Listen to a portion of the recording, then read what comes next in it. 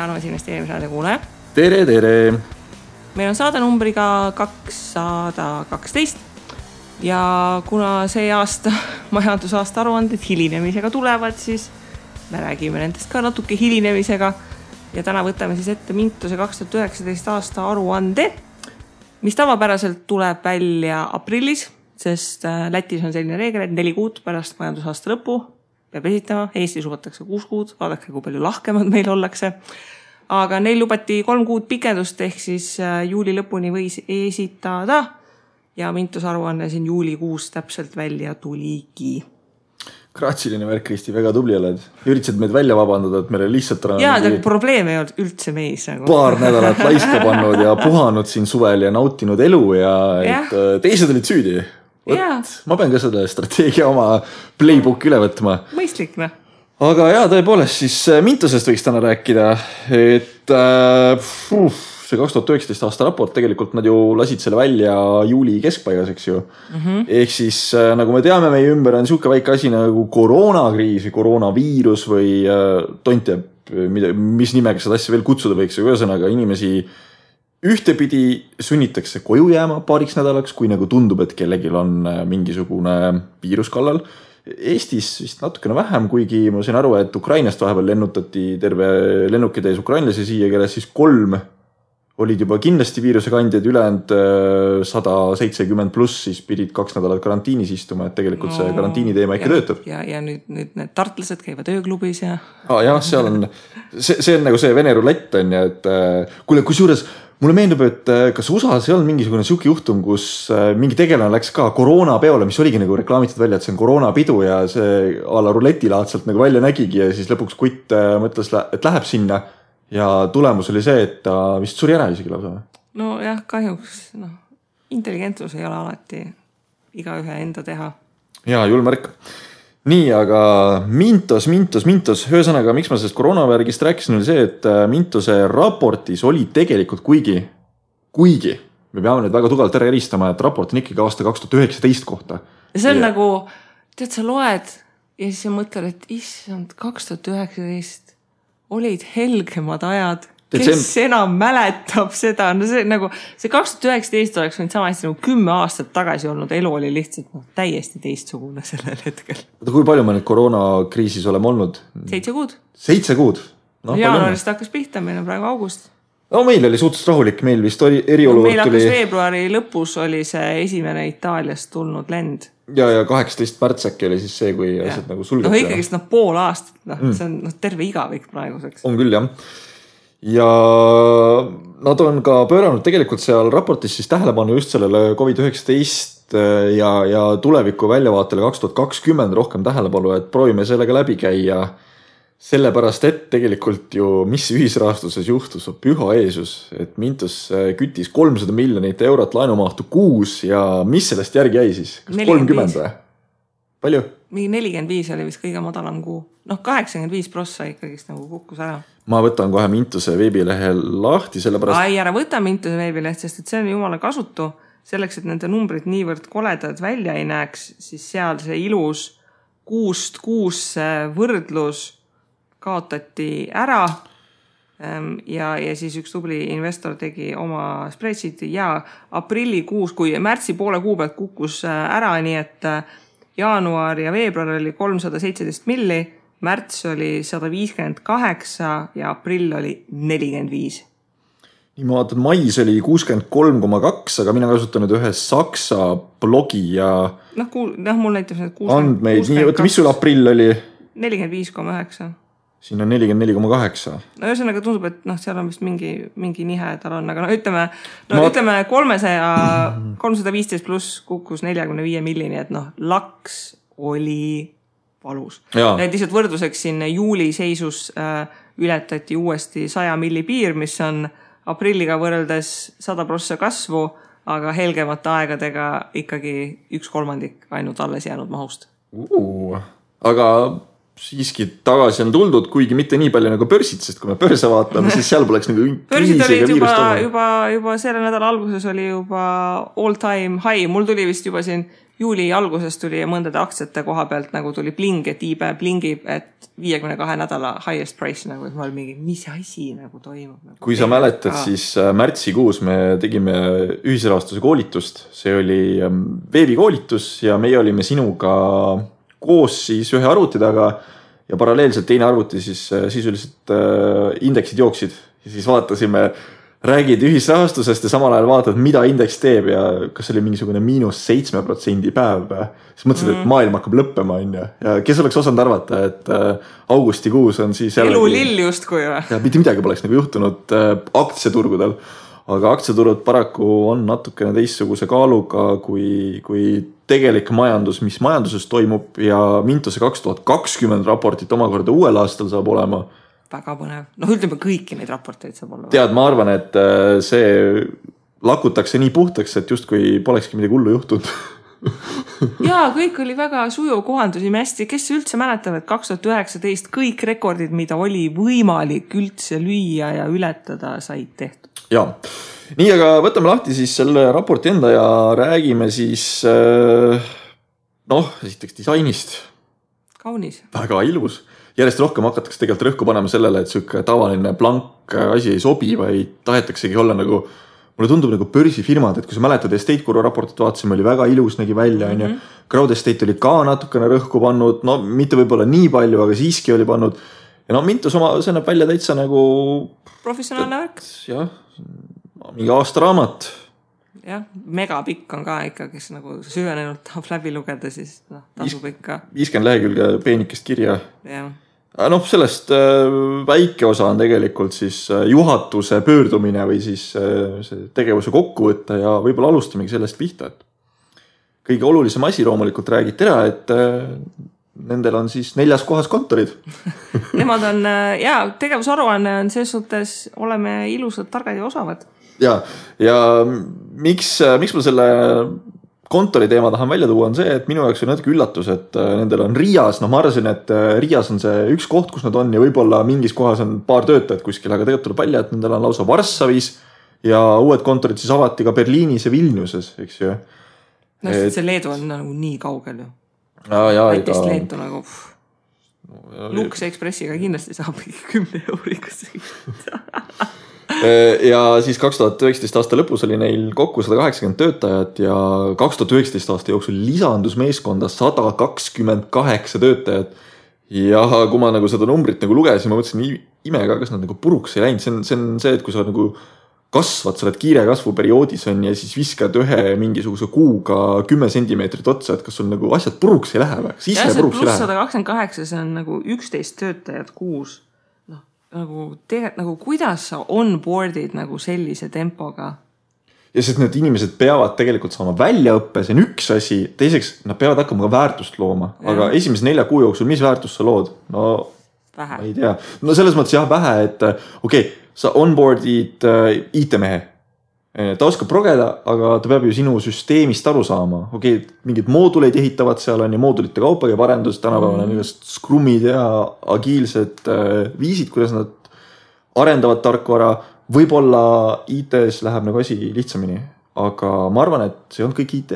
See oli ikkagi... Ilmselt seal on suuresti mingid customer support ja erinevate riikide laenukontorite onboardinguga tegelevaid inimesi ja kõik sellist põnevat. Easily disposable rahvas siis, et kellest on nagu esimesel järgul võimalik nagu kiiresti lahti saada. Ja eks me sellest ka natuke räägime, sest et töötajad vallandati, aga pisut edaspidi sellest. Praegu on oluline see, et 2019 aastal neil siis 2 nii-öelda suuremat asja nagu juhtus. Üks on natuke väiksem, teine natuke suurem ja kui suures ühest ootast me rääkisime ka. Ja, Invested Access, me oleme siin vastu päid ja jalgu sellele andnud küll. Samas ega selles suhtes, et kritiseerida ei saa, kui nende eesmärk on, et raha lendaks peale. Invested Access selle eesmärgi täitis. See, et kas see toode nüüd investoritele hea on või just väheteadlikele investoritele hea on, see on ikka absoluutselt teine ooper, aga selgelt Invested Access rahaklaanid lahti tõmbas. Eks nüüd koroona puhul päris paljud said selle matsu kätte, et ikka helikopterilt igale putkale, kust iganest ei tasu anda. Oi, ära muretse, sellest me räägime kohe pikemalt, sellepärast, et sellega tegelikult on üks teine asi ka veel seotud, mis nüüd, ütleme, augustikuus alles aktuaalseks muutus. Draamat on palju, aga nii. See teine asi siis... Mobiiliäpp. Jaa, detsembrikuus. Kuule, et nagu esiteks ma alguses viitsin seda mobiiliäppi alla laadida, sest esiteks whatever. See on mõttetu ju. Siis ma lõpuks laadisin seal alla. Sa ei saa seal käsitsi investeerida, sa saad laadida seal alla ja valitud invest and access nuppu, et nagu tegelikult ka. Seda saab või? Jaa, nüüd juba saab. Aga mis nagu mind üks hetk hakkas nagu täiega närvi ajama, kõikide asjade puhul, mida nad oleksid võinud teha, nad nägid hullult vaeva, et esiteks sinna mobiiliäppi teha, vaata see click to invite a friend, nagu see mingi soovituskood, ma ei mingi, nagu come on, et nagu pange mune arendusaega. Aga äpp näitab ühte sellist asja, mida desktop ei näita. Nii? Ta näitab sulle laekunud raha jaotust laenukontorite kaupa. Ma ei ole isegi nii sügavale läinud sisse. See lisandus millalgi hiljuti, kui ma seal surfasin, siis ma vaatasin, et näitab, et see 600% maksed sellest, nii palju said Credit Starist, nii palju said Mogost, nii palju said kuskilt mis iganes akulakult, mis iganes Capital Service'ilt, eks ju. Ja see on asi, nagu mida inimesed on nagu aastaid küsinud, et kulge, et me saaks nagu account nagu välja võttast nagu näha selle jaotus, et kellelt nagu seda raha tuleb ja mis tempoga. Ja siis see nagu arendati mobiiliäpile välja, siis mul oli mingi, et kulge, come on, et nagu teil on selgelt võimekus kõiki asju teha, et pange mingid normaalsed prioriteedid. See äpp on minu meelest suht võssa kukkunud, sest ma ei saa investeeringuid teha sealt, et kui see invest access nupu vajutamine on ainuke investeeringu tegemine, siis see on natukene kauge minu jaoks. Aga detsembris siis mobiiliäpp beta testgrupile tehti avalikuks ja ma ei mäletagi, kas aasta alguses... Aga mingid asjad, mis ta näitab sealt, näiteks intressi laekumine kuude lõikes võrdlus. Nagu miks seda ei ole nagu tavalises veebivariandis olemas? Nagu come on. Nagu... Saad teada, kuidas su portfell tegelikult on performinud, eriti kui see uut raha juurde pannud ei ole. Näitab sulle 12 kuu keskmist, näitab nagu seda trendi, eks ju, palju laekumised on, et nagu ma ei saa. Nii, aga kõik see suurepärane kombo kokku on siis tegelikult 136 000 uut investorit toonud, mis siis kogu investorite arvu viis 234 000 ja investorid on siis 91 riigist, et investorite hulk on märkimisväärne. Selles mõttes siin tuleb müts maha võtta, aga vaatame edasi, kuidas 2020 saab olema, sest et see aasta ei ole mitte lihtne olnud. Ja uusi laene rahastati siis 2,8 miljardi euro eest. Kokku siis lifetime 4,3 miljardit, praeguseks vist juba on 6 miljardit vist on see lifetime vist ületatud. Ja selles suhtes üks väga tore asi, mis oli välja toodud, mida küsis teised ei too välja. Alati on see, et kui palju on investoreid, aga see küsimus, kui palju on aktiivseid investoreid, eks ju. Aga Mintos on öelnud selle lause välja, et keskmise investori portfelli suurus, mille järgi on selle outstanding, ehk siis nagu laenu jäägi põhjal võimalik välja arvutada, et kui palju on aktiivseid investoreid. Ja tegelikult see on suurusjärgus pool. Kas teistel portaalidel veebis ei ole see kirjas? Keskmine investeeringu portfelli suurus? No ma ei ole viitsinud, minu arust crowdil kohe kindlasti ei ole. Mõnest just on. Ühesõnaga ta on nagu alati nii ära peidetud, et ei ole viitsinud otsima minna. Aga Mintuse keskmine investor 4725 eurot investeeritud ja 241 erinevasse laenu ja teeme aplausi 241 erinevat laenu, kes teab, miks on see niivõrd oluline. Tauri, räägi meile. Meie koolitustel oleksite targemaks saanud, kui oleksite tulnud, aga tegelikult on tehtud kunagi üks siuke simulatsioon läbi, kus siis selgus, et umbes, kas see oli 170 laenu võiks olla, see oli mingisuguse USA portaali põhjal. Lending Clubi. 140 või 150 laenu, Lending Clubi põhjal, et mis võiks olla laenude hulk portfellis, et sa igal juhul oleksid nagu plusspoolel olnud nende nii-öelda andmete põhjal. Meie oleme ümardanud, et see 200 annab nagu väikse turvalusi ka sisse, et kui tõesti investorid 241 erinevat laenu keskmist hoiad portfellis, siis väga hea koroonakriis näitas ära, et see tagasiostu garantii ei maksa mitte midagi tegelikult. Aga Mintuse puhul jällegi asjad on nii palju muutunud, et tegelikult mulle tundub, et ega see laenude jupitamine ka mitte midagi ei maksa, sest nende enda rahakotid on ka vist kohati ebamõistlikult sassis. Nii et jah, keskmine intressimäär 11,9%, nagu rõhutame ikka, intressimäär versus tootlus. Nii ja Investorid maksti 45 miljonit intressi, selles suhtes väga tore, väga tubli.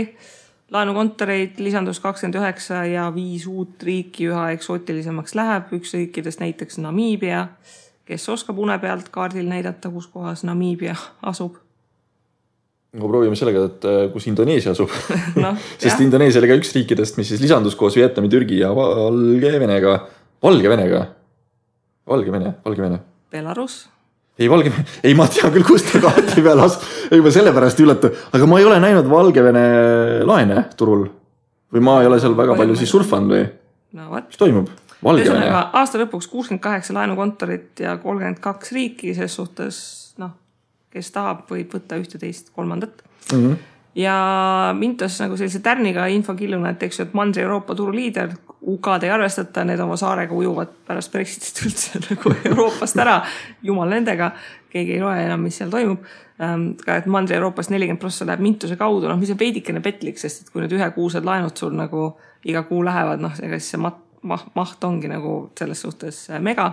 Aga kui nagu 2020 ei oleks olnud selline, nagu 2020 praegu on, siis me oleks nagu lugenud seda raportit siin ja ahetanud, et nagu vau. Ja, aktiivne portfell vist on 550 miljonit umbes, et see annab ka selle tooni kätte, et kui kokku rahastati 2,8 miljardi eest ja aktiivne portfell on 500 miljonit, siis tegelikult see kiirlaenud osa on ikka suhteliselt suur. Ja eks kui vaadata startupite puhul, et palju, kas on 100% kasvu või mitte, siis käibe kasv, käive 2-kordistus, nibin-nabin, 4,65 milli pealt 9,2 milli peale enam-vähem ja muidugi muu hulgas käive 2-kordistati, kahjum 3-kordistati, läks natukene nii.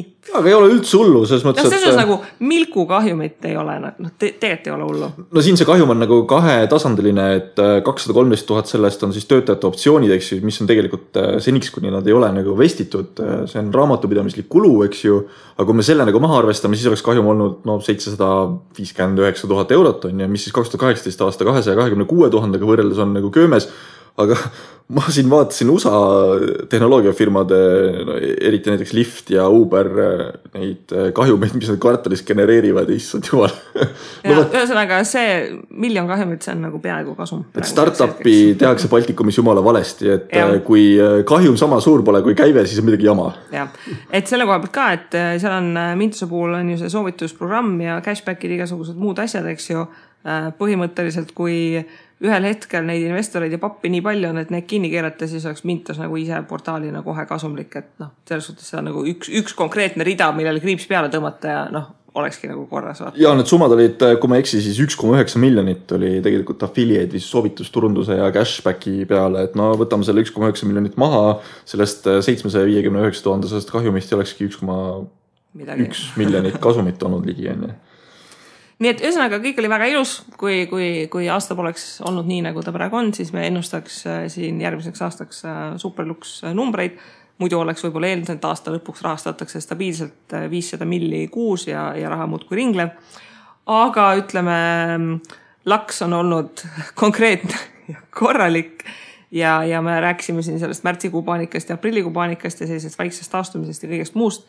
Aga ütleme, see koroonakriis on tõmmanud igasuguseid huvitavaid probleeme päevavalgele, millest rääkida ja eks nad on adekvaatsed olnud ka selle koha pealt, et nad, kuna nagu me ütlesime, siis see majandusaasta aruanne ise on helgematest aegadest, mida keegi enam ei mäletagi, et elu nii ilus oli, et kirjutati sinna juurde lisablokk, et mis siis selle COVID-19 ja 2020 nagu väljavaatega on, et öeldi realistlikult, et nagu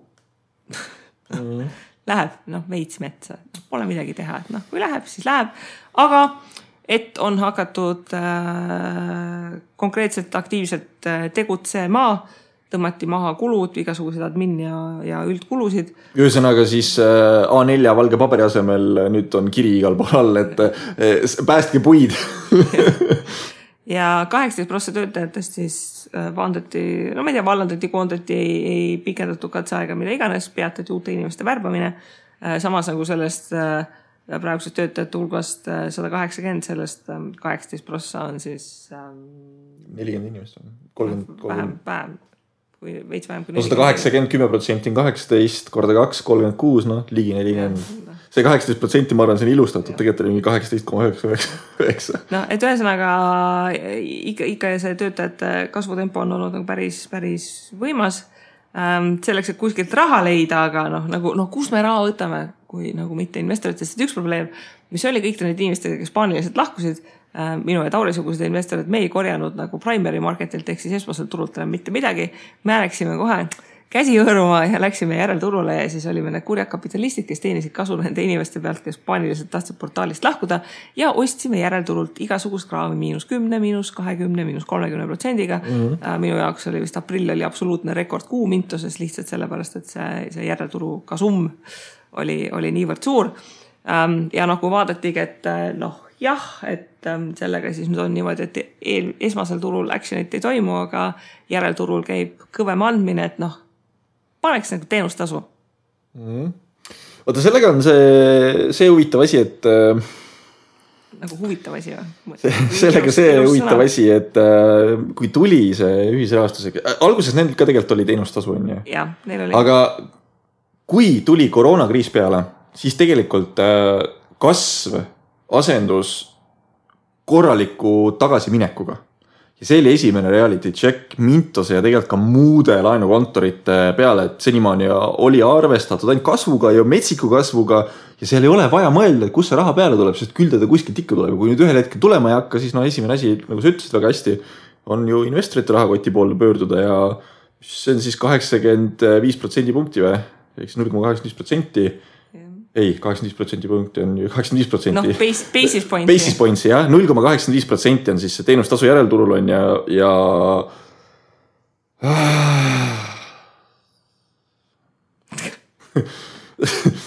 no me peame aru saama. Me saame aru, miks nad seda tegid, aga nad on ikka nagu tropp asi, mida teha. Seal on teine asi ka. Kui sul on teenustasu 0,85%, see on piisav, et väga palju investorid kinni hoida ja mitte sisuliselt ära neid lasta. Et see on ka see teine pool. Ja kui sa juba seal sees oled, siis äkki sul tuleb see tuju tagasi mingi hetk, et sul otsal raha ka peale. Et see on nii kahe teraga mõõk, et kas nendel ja, kui sul juba on nagu mingi laenukontor, mis veel ei maksa ka, vaata.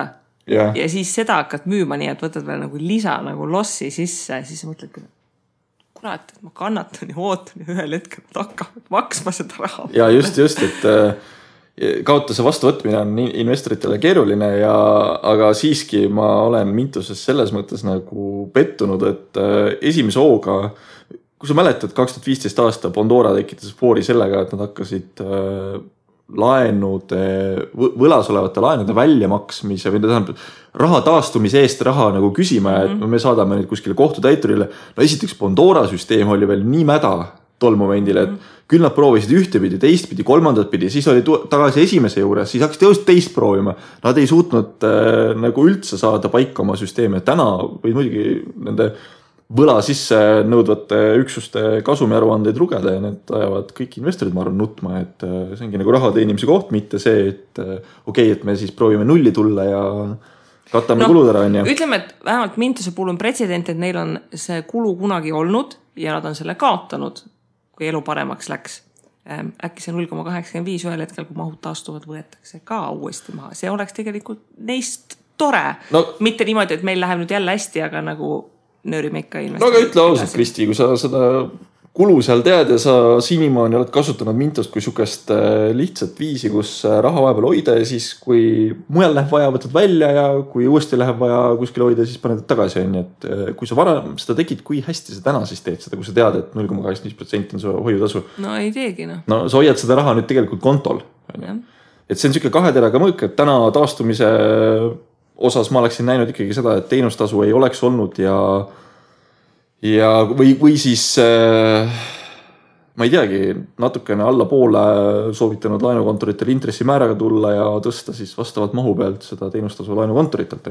Et investor ei taha kulutusi näha, et see on see sama loogika, et ma ei tea, kas see on müüt või mitte, aga kunagi Prantsusmaal tehti eBay või siis Amazoni ajal. No see on see free delivery'na. Ja, et kui alguses oli transpordi hind ja et vaadati, siis vähendati transpordi hind sisuliselt kas 1 eurole või 10 sendile, ühesõnaga täiesti marginaalne, olematu üldiselt. Ja sisuliselt mitte midagi nagu ei muutunud ja inimesed ikka tellisid sama palju, et sellest nagu see tellimuste hulk ei suurenenud. Aga nii kui transport nulli keerati või siis hinna sisse ära peideti, siis tellimust lihtsalt tõmbasid kohe lakk ära. Et investor ei taha seda lisakulu näha ja ma arvan, et see võib tagasi hoida Mintost. Tänastes tingimustes, kus nendel niigi on keeruline väga paljud erinevate laenukontoritega, no eesotsas loed Äripäeva, näiteks investor Toomas kirjutab ka, et jumal küll, Poola laenukontorid võtavad hirmujüdined üle keha, et saab veel huvitav olema näha, kuidas sellest asjast välja tullakse. Aga no loomulikult ju laenukontoritele esitatakse arveid ja siis cash flow management või siis rahavoogude nii-öelda haldus on siis see 4. postulaat, mis on siia kirja pandud, et millega siis nagu tegelema hakatakse, et see on muidugi selles mõttes nagu see näitab seda ära, et kas on kriis või mitte, et kui sul on head ajad ja sind üldse nagu ei huvita ka, kas arved laekuvad, on ju, et küll nad kunagi ikka tulevad, siis kriisis on esimene asi see, et hakatakse arveid saatma, et kuule, et miks sul see maksmata veel on, et ega seda võib ka tegelikult tavapärasest ettevõtlusest näha, et nii kui koroonaviirus peale tuli, siis hakkas kohe kirjad ka tulema, et kuule, et miks see arve veel maksmata on. No, mul oli veel eriti huvitavaid juhtumeid, kus arve maksetähtaeg polnud veel käeski juba küsiti, et miks veel maksmata on. Kas ikka tuleb? No ühesõnaga, ma ei tea. See outlook on tegelikult suhteliselt morne, et ma saame sellest kulude mahatõmbamisest väga aru, et meil ei osata lihtsalt, Baltikumis ei osata õiget idufirmat teha, kus kui käive on 1 miljon, siis kahjum peab ka olema 1 miljon, käive on 10 miljonit, siis kahjum peab ka olema 10 miljonit. On, ja meil tehakse niimoodi, et käive on okei ja kahjum on võib-olla 10% sellest. On, ja. Et sellest ma saan aru, et me ikkagi oleme konservatiivsed ja teeme kohe neid reaktsioone. On, ja. Töötajate mahavõtmise osas ma saan ka tegelikult asjast aru, sellepärast, et kui sa ikkagi kasvad 180 töötajani nii, et sa lisad 126 töötajat oma töötajate portfelli juurde, siis see ei ole tagasihoidlik number ja kindlasti on seal seda eks nad olid võetud selle tuleviku kasvu eelduses, et ongi, kui sa oleksid ikkagi aasta lõpuks 500 milli pluss juba andnud, siis on aru saadav, et sul neid inimesi on vaja. Ja, ebaefektiivsust. Samas, kui vaadata nagu seda praegust vaikset taastumist ja jää sulamist, et juba ollakse 100 milli peal, siis ma ei tea, võtame nüüd oma selle, mis meie see kristallkuulikene välja, mis on detsembrikuuks kuumaht. No arvestades seda, et koroonakriisi teine laine tegelikult tuleb, sellepärast, et kui me täna vaatame Worldometrist näite, siis selgelt igal pool USA jätkab esimese lainega. Tegelikult on asi veel üleval ja no kindlasti, mis juhtub, on see, et ma arvan, et hotellidest väga paljud inimesed, restoranidest väga paljud inimesed talveperioodil lihtsalt lastakse lahti, et suvel üritatakse veel kuidagi midagi teenida ja elus olla on ja ka talv on nii määramatu, et see saab olema kindlasti väga keeruline, mis omakorda tegelikult vähendab seda confidentsi või siis seda usaldust siin majanduse suhtes. Nii et mina julgeks pakkuda väga suuri numbrid. Jah, no praegu ma vaatan, augusti on ka siin napilt üle 100 milli tempos, aga seal on see teine probleem on ka, mis selle koroonakriisiga käib kaasas, on see, et väga paljud laenukontorid olid alguses põlvili, siis külili ja siis paari päeva pärast täiesti upakil juba, et ka investorite kindlus on saanud kõva löögi, mul on ka mõned tuhanded, veits rohkem eurosid kinni mõnes laenukontoris, mis ka vaikselt oma kohustusi siin täidavad. Ütle ausalt, kas sa oled öösel patiga nutnud? Ei, no siis ei ole hullu, jah. Ei, selles ei ole hullu, mul on kannatust oodata, aga... Või tualetis on nutnud. Aga on ka nagu neid investoreid, kelle närv ikka väga konkreetselt üles ütles ja mingid, et enne kui nagu kõik minu raha ei ole tagasi, ma ei investeeri mitte ühtegi senti juurde, eks ju. Et need on need investorid, kes tõmbavad ka selles suhtes kasvu kinni, et kui nad ootavad seda, et see taastumine toimuks, siis paratamatult taastumine probleemsete laenukontoritega võtab aega, ei ole niimoodi, et neil on jama majas, mitmetes riikides on jätkuvalt veel päris ranged moratooriumid, et on mingid igasugused ettevõtte kaitseskeemid ja mis iganes uhuud on nagu need riigid leiutanud, et see taastumine ja inimesteni järjele jõudmine võtab veel aega ja sellega koos see investorite kindlus, et seda raha uuele ringile panna, on ka võib-olla veidikene sellisem väiksem. Jah, kindlasti on, et nad on ise ka tegelikult kurtnud seda, et see esimesed viirusekuud olid ju katastroofilised nende jaoks, et kõik asju juhtus, et vähendati ja kui nüüd see teine laine peale tuleb, siis ma arvan, et nad vaatavad ka veel väga suurte silmadega kogu sellel aastal otsa, mis siin saama hakkab, et see 100 miljonit, kus me jõudnud oleme, ei ole üldse, kui sa oled ikka arjanud 300 miljoniga, siis ei ole üldse veel mitte midagi. Õnneks ta ei ole enam nagu 50 miljonit, eks ju. Jah, seda küll, aga ma nüüd tegin kohe kiiresti väikese matemaatilise tehte, kasutasin härra Google'it või doktor Google'it, nagu teda öelda võib, siis kui ettevõtte käive oli 10 miljonit eurot, eks ju. Ja kui nad tegid 2,3 või 2, palju see oli? kas ma nüüd valetan valesti, kas oli 2,8 või jumal küll, oota, ma pean oma tehti ümber tegema. 2,8 miljardit mahtu, siis see lihtne jagamistehe annab vastuseks, et 0,0035% küsiti siis teenustasu selle laenumahu pealt, eks ju. Tead? Kiida, et see matemaatika sul ei lunka praegu. 10 miljonit 3 miljardisse. See on ikka väga olematu number, eks ju. Et need sammud, mida nad ka teevad, investorite suhtes näiteks see sama 0,85%, mis teenustasu võetakse, ja see on lihtsalt lihtne. Investor ütle midagi, ta ikkagi enamasti treidib kaasa või midagi seal nagu juhtub on järel turul. Kui sa oled laenukontorisse, laenukontor ütleb, et kuule, et nalja teed, ma ei maksa sulle midagi on ja siis sa ei räägi seda ümber. Samas tuled nüüd kuskil State Kurusse, Crowd Estate'i, seal on mingi 3-4% teenustasu, eks ju. Ehk siis kasvuvõimalust Mintosel oleks küllalt ja küllalt. Küll aga raport läheb edasi, eks ju. Et 2020 nad siis tahavad just investoritega tegeleda. See on nagu minu jaoks naljakas, et nüüd tahavad investorite tegeleda ja panevad rohkem, inglise keeles on see huvitav sõna nagu nurture. Sa võid öelda, mis see tähendab eesti keeles? See on nagu imetama umbes. Ei, see on õrnalt kasvu toetama ja julgustama. Nii, võt.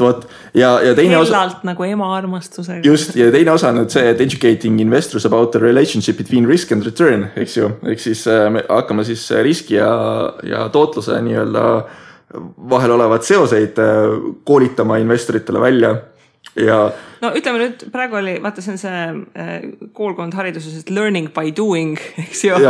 Ehk siis hetkel said vastu päid jalgu ja muid kehaosi ja kui muud moodi tarkus pähe ei jõua, siis Nii, ja nüüd tuleme nüüd selle tagasi, et nad tegid selle Invest Access toote, kus nad siis tutvustavad ka, et sul on võimalik kõrgemat riski võtta ja kuvatavaks sinna see potentsiaalne tootlus on ja nüüd pane sinna teisele kaalukausi poolele see, et põhja läksid ikkagi eelkõige ju kõrgema riskiga laenukontorid.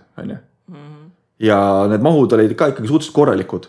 No okei, Finko kaasus on selles mõttes natuke eriline, et seal lihtsalt mulle tundub, et lätlastele tehti ära. Samamoodi Kosovos tehti ju ka eestlastele ära.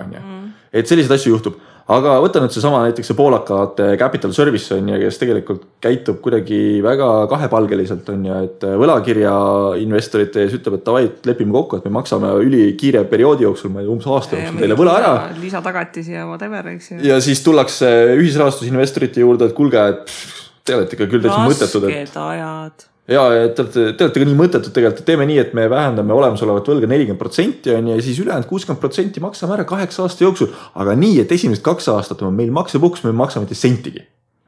See näitab juba seda suhtumist ära ja ka see sama, mis ma tõin välja, see 10 miljonit ligi 3 miljardisse suhe on ja siis Mintose nagu see oskus raha genereerida nende laenukontorite pealt, mulle tundub, et ei ole väga kõrge. Okei, seal on kindlasti oma, et kaasused olemas, et kui sul on mingi 6-ajalised laenud on, et sealt pealt sa nagu väga palju võtta ei saa, see peabki see summa väike olema, aga ikka see portfell on ju küllaltki suur, kuidas nad suudavad 500 miljonise aktiivse portfelli pealt ise genereerida ainult 10 miljonit on ju.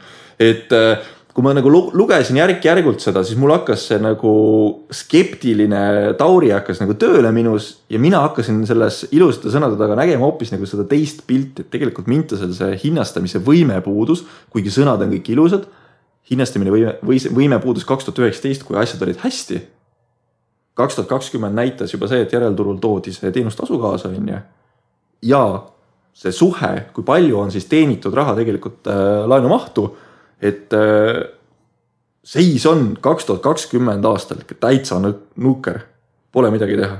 Selles, vaata, ta ei ole nukker selles mõttes, et nagu Mintos endaga ei juhtu midagi. Nad ei lähe külili, investorid panevad raha sisse ja nagu firma enda investorid ja nagu kõik on okei. Aga see on nagu põhimõtteliselt olnud väga korralik kool nagu selle koha pealt, et laenukontorid on sinu kliendid ja sa tahad, et nad saaksid raha, et nad saaksid seda rohkem maksta ja mis iganes. Aga sa ei saa lasta ka klientidel ennast ära kasutada. Ja hetkel on see juhtunud, et Mintos ei ole suutnud selgroogu näidata ja laenukontorite vastu reaalselt tegutseda. Ja seda näitab ka see, et mis me ennem rääkisime, et siin augustis on midagi väga põnevat Mintuse poolt juhtumas on ju tegelikult see, et nad uued kasutajatingimused siis kas nad on juba laivi toonud või kohe-kohe toovad, aga seal sees on ka siis tegelikult see tingimus, et kui nad hakkavad laene sisse nõudma, siis sisuliselt kulud, selle nõudmisega seotud kulud jäävad investorite kanda. Nemad on teinud due deal'i laenuplatvormidele, nemad on võtnud algusest peale selle vastutuse, et need saaksid olema hea kvaliteediga. Nüüd, kui juhtus, siis tegelikult juhtus ikka väga õnnetu asi koroonakriis on ju. Et see lõi alust tegelikult ka tugevamad ettevõtted. Aga siiski, nüüd risk jääb puhtalt investorite kanda. Ja siit Tauri vaatab nüüd täiesti nagu selles mõttes ausalt asjale otsa ja ütleb, et minu jaoks Mintose 12% potentsiaalne tootlusootus ei ole enam nii atraktiivne. Sest nad tegelikult käituvad samamoodi nagu Pandora omal ajal, kus lükati lihtsalt investorite kaela seda värki. Siin on jah selles suhtes küsimus, et nad on võtnud selle Pandora playbooki endale ette. Et kuidas ise raha teenida, samal ajal investoritel on... Jah, kõik tulebki investorite arvelt, eks ju, et kuulge, et kas me olime siis ka kuidagi due deal'i juures, et me saime nagu valida, millised asjad toote ja kuidas moodi see InvestAccessi tootesse uute laenukontorite lisamine käis, et kui oli piisavalt hea kvaliteediga, siis pandi automaatselt sisse või? Suht, jah. No, see tähendab seda, et tegelikult investor võttis kõik riskid, nüüd on need riskid hakanud nagu väga tugevalt realiseeruma.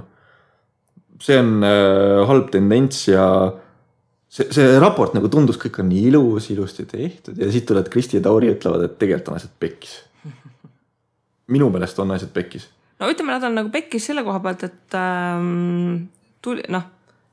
oli teada, et need asjad logisevad ja nagu ikka startup maailmas, seal on see nagu disrupt first ja apologize later, eks ju. Et enne teed ja pärast parandad vigu, nagu Uber ja kõik teised on läinud. Et Mintuse puhul mul on ka tunne, et neil endal oli ka veidikene tunne, et neil on aega back office ja juriidika ja kõik muu jooksvalt korda seada enne, kui tuleb pauk. Ja see pauk tuli lihtsalt varem. Mis sest, et nad kasvasid jumala räigelt ja neil tegelikult oleks olnud kõike seda ressurssi varem juba teha. No, aga äkki selle palgatud, mis iganes 128 inimese hulgas oli nagu mõni jurist ka, kelle oleks võinud nagu panna Poola seadusandlust uurima, et kuidas saab, et juba mitmes laenukontor tõmbab Poolas lihtsalt täiesti tuimalt nagu naha üle kõrvade ja nii ongi, eks ju. Ja kus juures see kiri, mis nad ka Capital Service investoritele saatsid, et Facebookis teatud gruppides saab neid kirju lugeda lõiguti. Seal oli ka veel eriti nagu naljakas, et me oleme nagu investorite esindaja, aga on oht, et Capital Service tuleb iga investori poole pöördub eraldi. Ja kui hakkab seal eraldi kokkuleppeid nagu sõlmima Mintusest mööda minnes, siis ka see näitab tegelikult seda, mis väärtus sellel Mintusel kui platvormil on, kui nad ei suuda juriidiliselt tugevad olla. Ja. Et selle koha pealt selline enese tõestamise moment on nagu selgelt käes, et investorid nagu mitte kõik investorid muidugi, väga paljud investoritel on ainult draama, kes ei ole riskihaldusele kunagi mõelnud. Aga enamik investorid saavad aru adekvaatselt, et olukord on kehv, majandus on seis kehv, inimesed kaotavad tööd, laenumaksed jäävad hätta, ka laenukontorid jäävad hätta, mis iganes. Aga see ei vabanda pahatahtlikku käitumist, mis siiski mõne laenukontori poolt praegu nagu paistab. Ja on väga okei, kui Mintos teeb mingeid diile või haircut nagu seda nagu allahindlust tagasi maksmisel, kui tegemist on laenukontoriga, keda nagu sa reaalselt näed, et nad tegutsevad, nad pingutavad ja rohkem ei olegi reaalne. Investorid ütlesid selle Capital Service'i kohta ka, et kui nad pakuksid nagu -80% haircuti, aga aastaga maksavad tagasi, nagu fine, sa võtad 20% lossi. -80%. Ei, -20%. Et 80% saad kätte, eks ju. Et -20%, aga me maksame aastaga tagasi, sa võtad 20% selle ühe laenukontori pealt lossi, see ei tapa vaata sinu nagu portfelli. See on lollus. Ei tohi sukse asjaga nõustuda. Tead miks või? Meil on suurepärased näited olemas. Meil on Jute Credit. Kosovas said niimoodi, et see litakas oli, ma arvan, neil on siiamaani punased triibud tagumiku peal kõigil on ja. Aga mida tegi Jute Credit?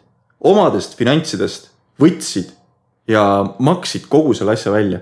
Nendel on asi alles tegelikult seal üleval. Jaa, aga nendel on see, et nemad tahavad Mintos edasi tegutseda ja kõik sellega, eks ju. Ütleme see, et kui Capital Service oma kohustused täidab neid investorid, kes väga tahaksid neid tulevikus näha, tõenäoliselt ei ole, eks ju. Aga point ongi selles, et sellised positiivsed kokkulepped tasub teha nagu nende vastaspooltega, kes enda poolt pingutavad. Jah ja ei. Ei, ma olen selles mõttes Capital Service ja selle -20% haircut'i aasta jooksul maksad ära, ma olen täiesti vastu sellele ja seal on üks väga lihtne põhjus. Mis sai sellest, et Mintos võtab selle portfelli üle, annab kolmandale osapoolele manageerida ja küll me siis vaatame, palju sealt tuleb. Et siis on jubagi, me võtame selle portfelli üle. Et see Capital Service'i 20 milli ei ole nende kogu portfell. Ei, me võtame need laenud üle, millega on ju leping tehtud. Sul on ju see, et sa saad iga lepingu nii-öelda kas siis tagatiseks või siis, ma ei tea, kas seal on 2 erinevat süsteemi, indirect ja direct. Direct on siis otsene, indirect on siis nagu kaudne, et sa saad terve nagu ettevõtte portfellini. Aga siis lepime kokku, et me võtame näed selles mahus lepingud üle. Ei, mulle meeldis see investor chatis, mis Telegramis on 2 Mintuse investor chati gruppi, kus väga asjalik arutelu. Telegram Discord. Telegramis. Ingliskeelsed 2 Mintuse gruppi. Seal oli päris huvitav argument, et kui on nagu pakutakse, et see 40% nagu haircut'i, et 8 milli, et Mintos võiks pakkuda, et 8 milliga ostavad Capital Service'i kui ettevõtte ära. Oi ei, kas see juhke ettevõtte nii palju väärt on üldse? Ei, selles suhtes, et kui sa võtad sellise laenu discounti peaksid vastu võtma, et might as well, et ostavad ettevõtte ära ja võtad kogu laenu portfelli üle. No see on see sama, mis ma ütlengi, et sa võtad lihtsalt portfelli üle. Küll tuleb nagu rohkem tagasi, eks ju. Aga selle koha pealt see 2020 on nagu kuidagi väga ruttu läinud ka, aga ma ei kujuta ette, me mõlemad Tauriga oleme mõned 10 eurotsenti jätnud, mis oli ka Poola laenukontor, mis 2017 juba pillik kokku pani, no, mis kohtuveskid ikka veel jahvatavad. Minu teada ei ole isegi veel kohus võtnud Mintose nõudeid nagu arvesse. Et seal ongi see nüüd probleem, et kas probleem on fundamentaalselt Mintoses, nende tegevusvõimetuses, nende juriidiliste dokumentide nõrkuses või reaalselt selles, et tegemist on Poolaga. Ja kes on siin nagu muid maailma uudiseid tähele pannud, siis Poola on meil siin Euroopa Liiduga tülli läinud ja igasuguseid huvitavaid asju teinud oma valitsusega ja on rahvusvahelisi üleskutseid Poolat siit ja sealt nagu välja arvata, kuna neil on ka selline suht parem radikaalne kummaline valitsus hetkel pukis, kellel ka inimõiguste ja muude asjadega kergeid probleeme on. Et mis meil siit nagu välja koorub, et Capital Service'i näitel küsimus siis on nagu lõplikult on, kas tegemist oli nagu koroonapauguga, kas tegemist on Mintuse ebakompetentsusega või kas siin realiseerus poliitiline riigirisk. Ja pagan vaadates nagu kuidas Poolast nagu tühtigi positiivset uudist ei tule nende laenukontoritega, siis kas on nagu riigirisk? Jaa, kindlasti on riigirisk. Ja miks ma ütlen, see on riigirisk, kui koroonaviirus hakkas, mis tegi Poola riik? Ta tõmbas piirid kinni. Enam ei liikunud mitte üks kaup üle Poola piiri mõistliku aja jooksul. Eks ju? See juba näitas ära, et me nüüd kaitseme ise ennast. Ja meil on teistes suva. Me oleme Euroopa Liidus, me oleme ühtne ja me ikkagi peaksime ühtsete poliitikate nii-öelda taustal liikuma on ja, aga kui sul ikkagi on 72 tundi vist oli Poola piiri peal rekkade järjekord, et kaup üle saaks ja sul on kriitilised asjad seal, eks ju, see on lollus. Poolakad, mida te teete? Ja kui me vaatame nüüd ka täpselt seda sama, et 3 aastat on möödas eurotsendi kaasusest on ja kus neil oli vist mingil circa 300 000 eurot problemaatilist võlga on ja, või üldse seda järele jäänud portfelli on ja, ei ole väga suur summa ja 3 aasta jooksul mitte mingit progressi ei ole toimunud, siis teatud mõttes ma saan nendest investoritest aru, kes oleksid mingisuguse haircut'i ja kiire maksega Capital Service'i puhul nagu nõus. Ma arvan, et Capital Service'il ei ole lihtsalt seda raha, sest et ma nüüd peast ei tea, kas Poolas on välja kuulutatud laenu moratooriumi või mitte, aga kindlasti mingisugused piirangud seal oma rahva kaitseks on olemas, mis tähendab seda, et ka parema tahtmise juures sama Capital Service ilmselt ei venitaks selle aasta jooksul 180% võlast kätte.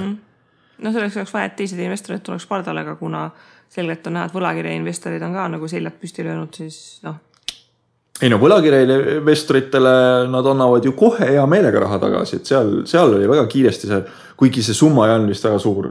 No ja vaata, seal ongi see, et tõenäoliselt seal võlakirja investorite seas on keegi institutsionaalne investor ja seal on seotud börs ja igasugused muud huvitavad asjad. Nii et ühesõnaga, selle Mintos aruande lugemise probleem nagu ongi see, et ta on nagu selline mõnus nostalgiatripp, et olid toredad ajad, aga pigem nagu ootaks 2020 raportit ja jooksvalt vaataks, et mis siis nagu toimub. See on kindlasti Fugli. Ma olen enam kui kindlalt see Fugli on. Aga tegelikult ma olin liiga optimistlik. Ei ole isegi mitte 10 miljonit, vaid commission and fee income oli 9,2 miljonit. Ehk siis mina olin oma arvutustes isegi liiga optimistlik.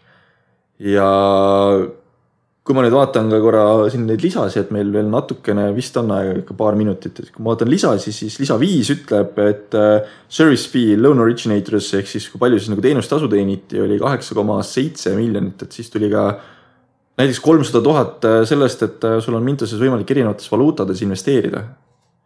Teenisid selle pealt raha ja siis ka see, et nad nagu ühendavad uued laenukontoreid Mintose platvormile ära, et sealt tuli ka ligi 120 000 eurot käivet.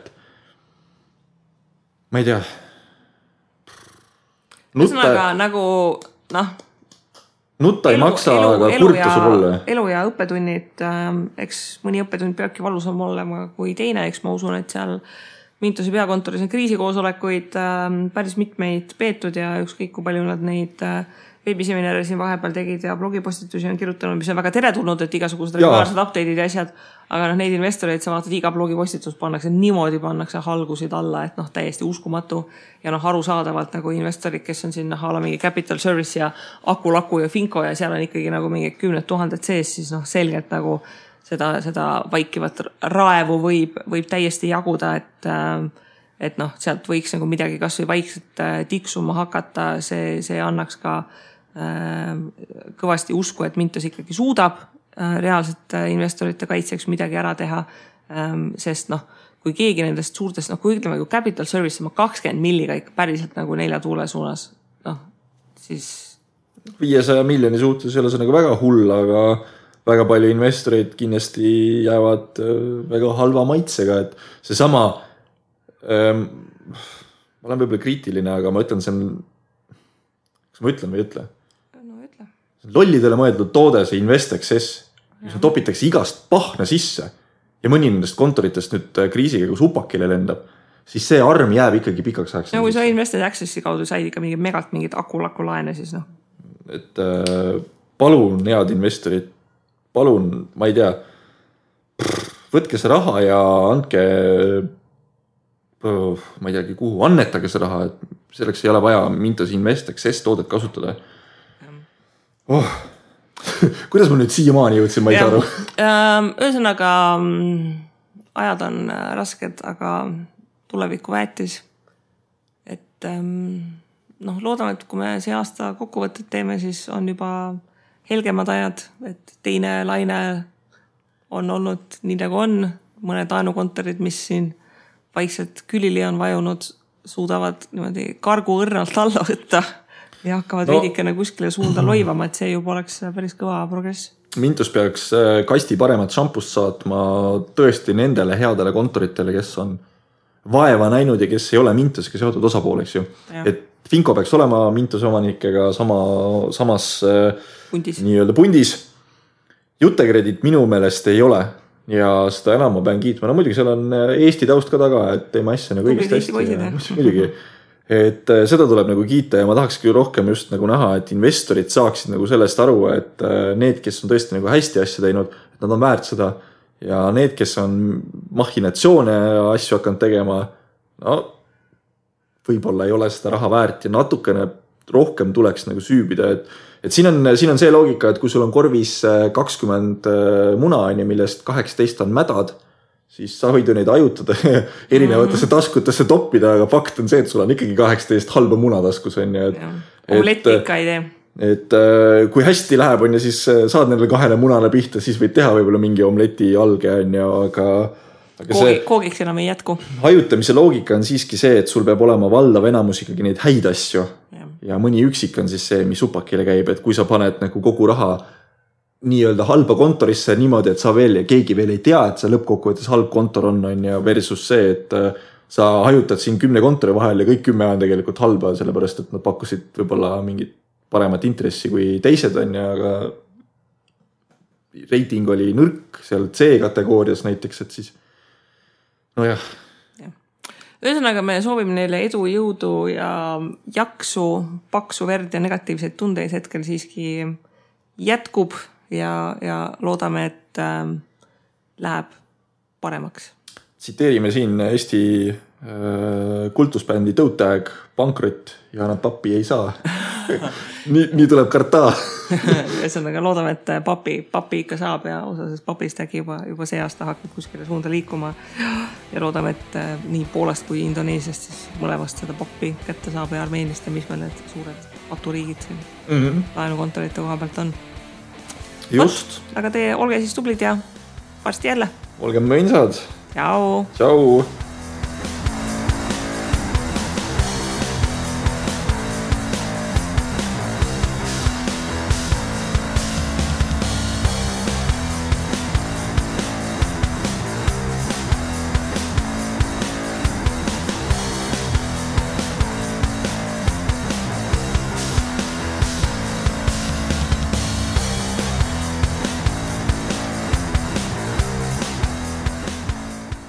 Investeerimisraadios kuuldud tuleb käsitleda kui meelelahutusväärtusega informatsiooni. Me ei jaga investeerimisega maksunu ning kuigi püüame edasi anda võimalikult täpset teavet, siis igasugune investeerimisrisk jääb investori enda kanda. Ükski investeerimisraadios nimetatud tehing ei kätke endast soovitust antud vara osta või müüa.